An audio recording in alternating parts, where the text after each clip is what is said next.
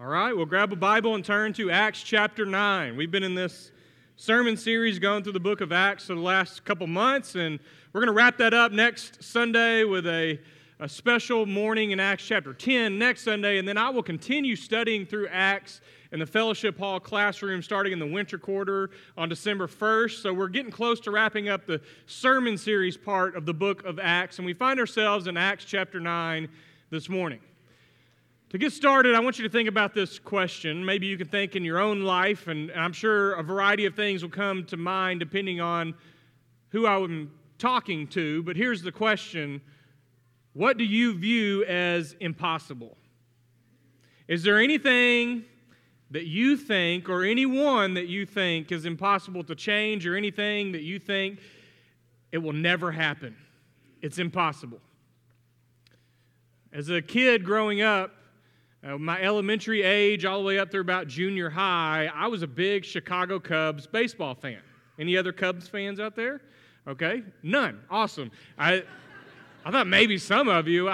We got WGN Channel 9, Chicago station. The Cubs mainly played in the afternoon, so when I wasn't in school during the summers, I would watch their games. I watched every pitch.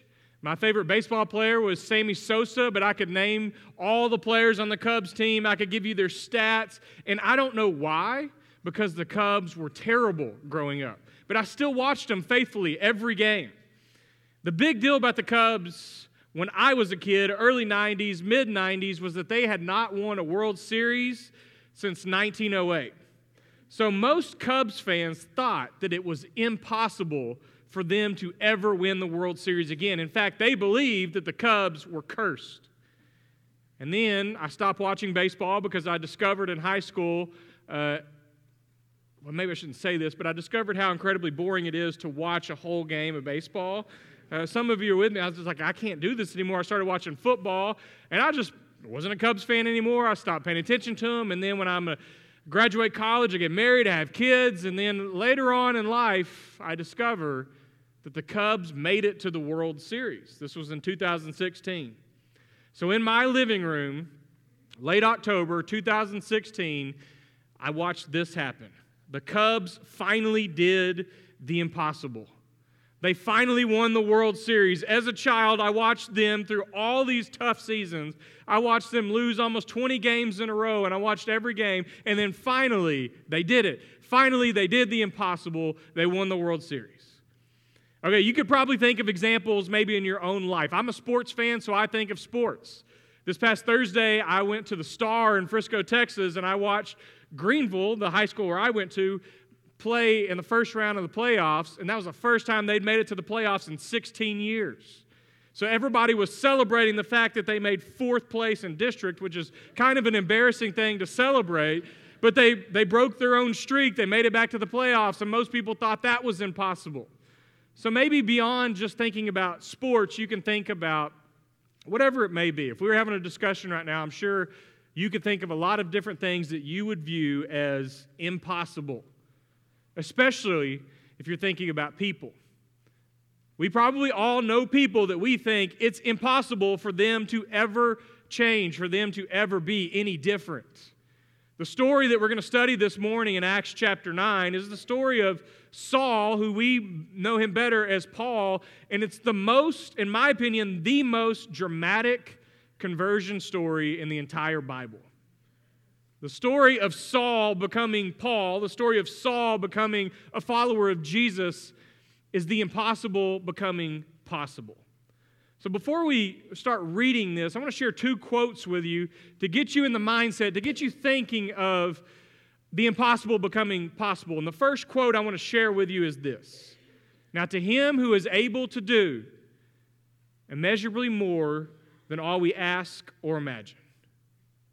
To him who is able to do, and if you were reading from an NRSV, it would say abundantly far more than all we ask or imagine. Who wrote that? Somebody throw it out there. Paul. Where does this come from? Come on.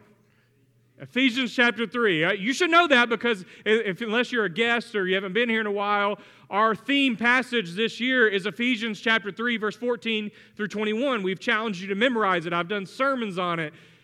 And as I was preparing for this sermon, I thought about that quote because Paul is the one that wrote these words to him who is able to do immeasurably more than all we can ask or imagine. That's language of the impossible becoming possible, and that's exactly what happens in Paul's life. Now, the second quote is this: if I can change and you can change, everybody can change. Who said that? Anybody know? Rocky Balboa. People yelled out Rocky faster than you yelled out Paul, so maybe there's something wrong with that we know the Rocky quotes better than we know Paul quotes. Rocky Balboa, Rocky IV, he fights the big Russian guy, Ivan Drago, and after the match is over, he gives this speech: if I can change and you can change, everybody can change.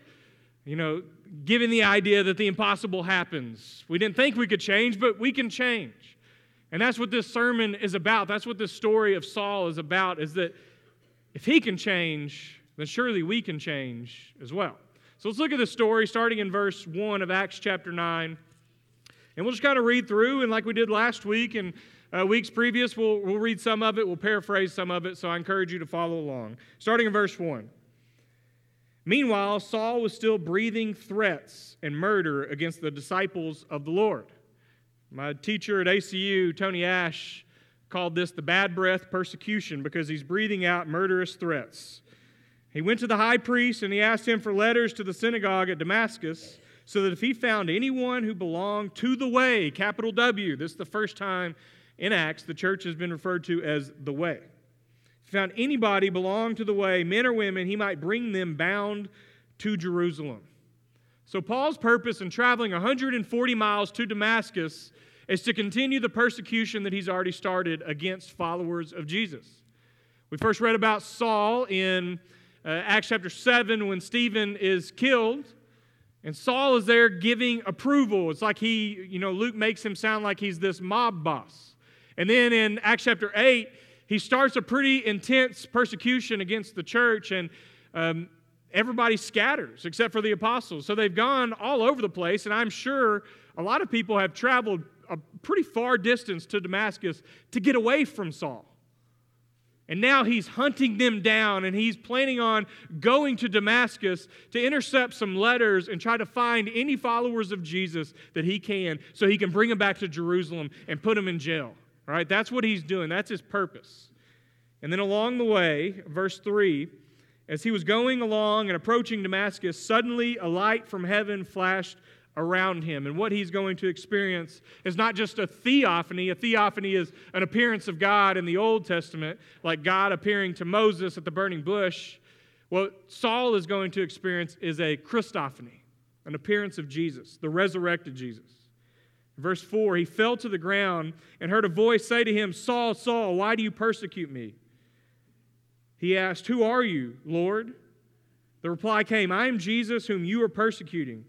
But get up and enter the city, and you will be told what you are to do." So Jesus says, why do you persecute me? To persecute Christ's people, to persecute the church, is to persecute Jesus himself. Jesus identifies with his people, so he meets Saul on this road to Damascus, and he says, "You've been persecuting me. Why are you doing that?" And in an instant, just like that, Saul's whole life is flipped upside down. His life is capsized. He discovers that he's been wrong all along. Have you ever felt really passionate about something? Have you ever felt like you knew and you're taking a strong stance on something only to find out later that you've been wrong? Maybe. You probably wouldn't admit it if you have, but I'm sure maybe we've all been there. Saul's whole life at this point was wrong. And he discovers it just like that. Jesus appears to him. He sees this light. He's knocked to the ground. And Jesus himself, the resurrected Jesus, is talking to Saul. And just like that, he discovers that every persecution that he commissioned, the death of Stephen and whoever else it might have been, it was wrong-headed. That Saul was in the wrong. So his whole life has just been flipped upside down. And he's still going to go into Damascus. And he was going into Damascus to be a conqueror. And now he is going into Damascus as one who has been conquered. If you continue reading, it says, the men who were traveling with him stood speechless because they heard the voice, but they saw no one. Verse 8, Saul got up from the ground, and though his eyes were open, he could see nothing. So they led him by the hand and brought him into Damascus. For 3 days he was without his sight, and he neither ate nor drank. So he is knocked to the ground, and he can't see, and his whole life has just changed just like that. I read this story a while back. It happened September 11, 2001. It's when the terrorists hijacked the planes and flew them into the Twin Towers in New York City, but also into the Pentagon. And what I was reading was that there was a police officer on duty that was nearby, and he saw this happen. And so the police officer takes off running down the road and immediately enters into this burning building to try to rescue people. And witnesses said that he was picking people up and carrying them out of the Pentagon to save their lives. And he started to run back in again, and some of the firefighters and others who were nearby said, "Stop." Because he said that he didn't have a protective mask on, he didn't have a protective coat, he didn't have a hat or anything like that. So they said, "Don't go back in there." And he just yelled back, "There's still people in here, we've got to go save them." So he ran back in again, and by this time, because of all the smoke, he couldn't even see anything. And so he starts yelling out, "Is anybody still in here?" And there was a guy named Wayne Sinclair and his co-workers, 5 of his co-workers, who were still in there, and they had been knocked to the ground, and because of all the smoke and everything that was happening, they couldn't see, and they had lost their sense of direction. So they were stuck in this burning building that was about to collapse, and they heard the officer's voice, and they said, "We're over here." And they couldn't see each other, so he said, "I'm going to keep talking." And he said, "You just follow my voice." And so on their hands and knees, they crawled towards his voice, and he was able to get them out of the building right before it collapsed. He saved their lives. When I read that story, I thought about Saul, because I thought, Saul's been knocked to the ground. This is more like the Jesus we read about in Revelation. He knocks Saul to the ground, he blinds him, and Saul needs people to help him get to Damascus. He doesn't know his sense of direction, he doesn't know where he's at, and all of a sudden he is completely helpless and he can't see. And all that Saul can rely on at this point in the story is to just listen to that voice that he heard from Jesus and just follow that voice. So he goes on into Damascus, and then we meet this other character in verse 10. His name is Ananias. Ananias is a follower of Jesus. We don't know a whole lot about him, but he has a vision. And in this vision, God speaks to Ananias, and he says, "Go to the straight street to the house of Judas, where there's Saul of Tarsus is staying there. Go lay your hands on him." How does Ananias respond? In verse 13, he said, "Lord, I have heard from many about this man, how much evil he has done to your saints in Jerusalem.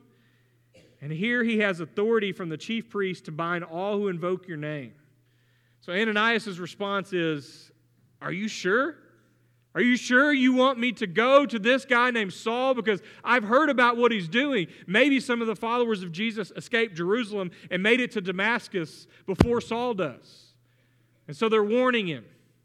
And Ananias is seeing God in this vision, and God's telling him to go to Saul. And what he's thinking is, I don't think that's a good thing to do. But God will respond to Saul in verse 15 and 16. He says, "Go. He is an instrument whom I have chosen to bring my name before the Gentiles and kings and before the people of Israel. I myself will show him how much he must suffer for the sake of my name." So it's ironic, because the one who has caused a lot of suffering is now going to become a sufferer for the name of Jesus.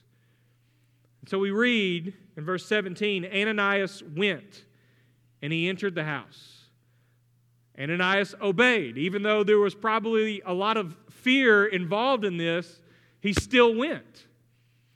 He obeyed. He did what God asked him to do, and he went into the home, and he goes up to Paul, and he says, "Brother Saul."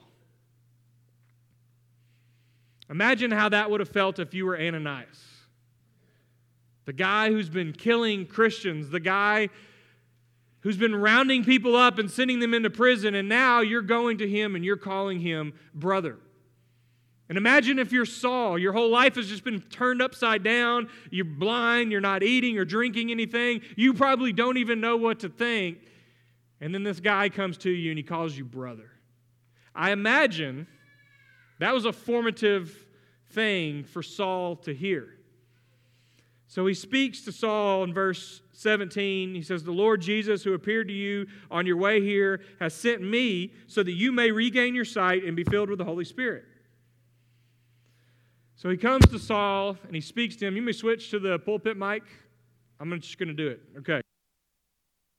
Boys, again, I said last week, it's not the Holy Spirit. It's just we're working out some kinks. So we'll keep going here. The only thing about in the pulpit mic is I got to stand still. So y'all bear with me as I try to stand here and not move around. Okay, we're still in verse 17. Ananias has spoke to Saul. He has laid his hands on him, and Saul is going to regain his sight here.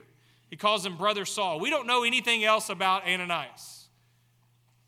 All we know is that he acted on faith. He did what God called him to do. He went to Saul. He laid his hands on him. And then we don't read anything else about Ananias in Saul's letters. But you should never underestimate the impact that you can make on one person's life. We talked about that last week with Philip as he traveled through Samaria and then on the road where he met the Ethiopian eunuch, and then he goes to Caesarea and he's preaching the word wherever he went. Never underestimate the impact that you can have on somebody's life. Every contact leaves a trace. Sean got up here after the sermon last week, and he shared a story of that happening in his dad's life, which impacted his life and the next generation. So Ananias is obedient. He goes and he does what God calls him to do. He changes Saul's life, and then Saul goes on to change many people's lives. In verse 18, immediately something like scales fell from his eyes, and his sight was restored. And then he got up and he was baptized. And after taking some food, he regained his strength. So one of the questions I have as I read this story is, why was Saul blinded? Why did he lose his sight? What was the purpose of that? Was there a deeper meaning? Was there some sort of spiritual purpose to Saul losing his sight? Because it's just for 3 days, and then the scales fall off of his eyes and he can see again. I read this story several years ago, and I've thought about it ever since then, and I was reminded of it as I was studying this story about Saul. There was a school district in DFW, and they were having an event one night for parents of students who were visually impaired. And the teacher that was leading this event went to an eye doctor several weeks before and asked if the eye doctor could create glasses that when you look through the lens, what you would see is the way the children could see. So somehow, some way, the eye doctor develops these glasses, gives them back to the teacher, and at that parent-teacher night, when all the parents showed up, the teacher did this demonstration, and she had parents come up there and put these glasses on. And they said, when you put the glasses on, you look through these lenses, what you are now seeing is you're seeing your surroundings, you're seeing your environment the way your children see. So they put the glasses on, and for the first time ever, they're looking at the cafeteria, they're looking at other people, they're looking at everything around them, and what they're seeing is they're seeing it through the lens of their own children. And the way the story goes was there were a lot of tears shed that night. It was a very emotional night for those parents because they knew that they would never view their children the same again. Because now they could see the way their children see. And I think God goes for the eyes here. I think he blinds Saul for a few days so that when it's time, when Ananias shows up and Saul can finally see again, that changes how Saul will see the world and see other people. He will never see the same again. He can see again. He gets up, he's baptized, he eats, he regains his strength. And then in a dramatic fashion in verse 20, he goes into the Damascus synagogue, and immediately he began to proclaim Jesus in the synagogue, saying, "He is the Son of God." So Saul, who was on his way to Damascus to go to the synagogue to arrest people, has still gone into the synagogue, but now he's gone in for very different reasons. Instead of going there to round people up and arrest them, he has now entered the synagogue and he's saying, Jesus is the Son of God. Wow, what a turn of events. In verse 21, we get the people's reaction. All who heard him were amazed and said, "Is not this the man who made havoc in Jerusalem among those who invoked his name?" And has he not come here for the purpose of bringing them bound before the chief priests? Saul became increasingly more powerful and confounded the Jews who lived in Damascus by proving that Jesus was the Messiah. The responses that Saul gets in chapter 9 kind of highlights and emphasizes how his conversion was the impossible becoming possible. If you look at how Ananias responds, when he sees the vision, he's like, "Are you sure you want me to go talk to this guy?" When he goes into Damascus in the synagogue, the people responded like, "This is the same guy that was causing havoc. He's like an animal throwing people in prison, and now this guy's in our synagogue saying, 'Nope, I was wrong all along. Jesus really is the Son of God.'" And then Paul has to escape the city through a basket because now people are wanting to kill Saul. The hunter becomes the hunted. And then if you skip down to verse 26, he makes his way to Jerusalem. If you read Galatians chapter 1, there's probably about 3 years go by the time that Saul eventually makes his way to Jerusalem. Verse 26, when he had come to Jerusalem, he attempted to join the disciples, and they were all afraid of him, for they did not believe that he was a disciple. So now this third reaction we get from a group of people in Acts chapter 9 is they didn't even believe it. They thought he was working undercover. So the disciples in Jerusalem, I can imagine Peter and James and others saying there is no way this guy who was standing there giving his approval when Stephen was killed is really a believer. But thankfully, Barnabas steps in. Barnabas is the son of encouragement, and he defends Saul. And he tells the story of Saul's conversion, about the impossible becoming possible. So just like Rocky said, if I can change and you can change, everybody can change. If Saul can change, then maybe I can change, and maybe you can change. So as we view this story about the impossible becoming possible, to me it makes me think, as we try to apply it to our own lives, change is possible. If that is the same God who met Saul on the road, which I believe it is, and he was able to change Saul in such a dramatic fashion, then it's possible that we can change also. It's possible that others can change. We've talked a lot this year about Christ and others, about who's your one, about reaching out to people in our community. And so when we talk about other people, you could sit there and maybe reflect in your own life of people that you know from work or school or your neighborhood. And we talked a little bit about this last week with Philip and his outreach. And there's probably people where you're thinking, I don't know if they'll ever change. I don't even know if it's possible. And all I can say is look at this story and look at Saul, and if it's possible for Saul to change, it's possible for anybody to change. Even if it takes a very long time. So it's possible for others to change, but even more personal than that, I think it's possible for you and I to change. I think that's possible. Now think about what Paul had to change as an individual. He went from being the persecutor of those who believed in Jesus to a preacher in Jesus' name. He went from being like a Jew of Jews, a Pharisee of Pharisees, to being a missionary to the Gentiles. Saul went from being very self-righteous to being completely humbled. And the list could go on. He changed dramatically as an individual. And his conversion story is dramatic. So now for most of you, you may be thinking, well, my conversion story wasn't that dramatic. If you're like me, maybe you grew up coming to church and you were kind of grafted into this, and as a teenager, I made a decision to be baptized, and I've slowly been changing ever since then. So it wasn't just like I saw a bright light on a road and then my life was completely changed. And I'm sure a lot of you, that's what your story is like. But even if you've been on this journey for a long time,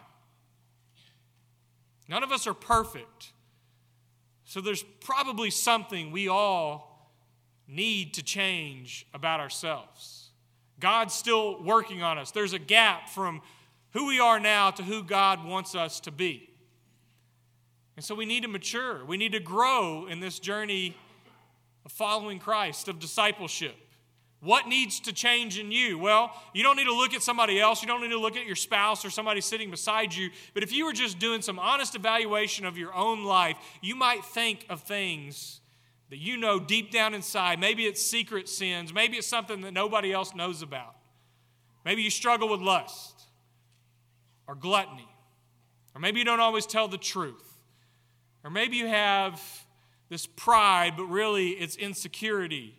I could go on, and I could just list a bunch of sins, and I'm sure as I did that, it would match up with you somewhere at some point. And maybe you've just accepted it and you think, well, that's just who I am. I don't think I'll ever change. But change is possible. If Saul can change, then you and I can change. Peter Scazzaro wrote a book called The Emotionally Healthy Spirituality. And in this book, he tells a story about a guy that went to church with him who said, I've been a Christian for 21 years now. He had become a Christian 21 years before that, and he said, but I'm not a 21-year-old Christian. I haven't really matured very well. Been a Christian for 21 years, but I'm not a 21-year-old Christian. As we grow, as we try to close that gap, we should be maturing along the way. And my thought is, I want to mature each year. I don't want to be the same person today that I was last year, and I don't want to be the same person next year that I am today. And it may be small, subtle things. But we should be maturing as we go along the road of discipleship. And if Saul can change, I can change, you can change, and others can change. Because nothing is impossible with God. So again, the words that Paul says at the end of this prayer for the church in Ephesus in Ephesians chapter 3 is to him who is able to do immeasurably more than all we ask or imagine, according to his power that is at work within us. To him be the glory in the church and in Christ Jesus throughout all generations, forever and ever. Amen. If you need to be prayed for today, if you want to become a follower of Jesus, come up front and see me or one of our elders, or find one of our elders around the room. You can talk with them privately. I want to invite you to stand and sing.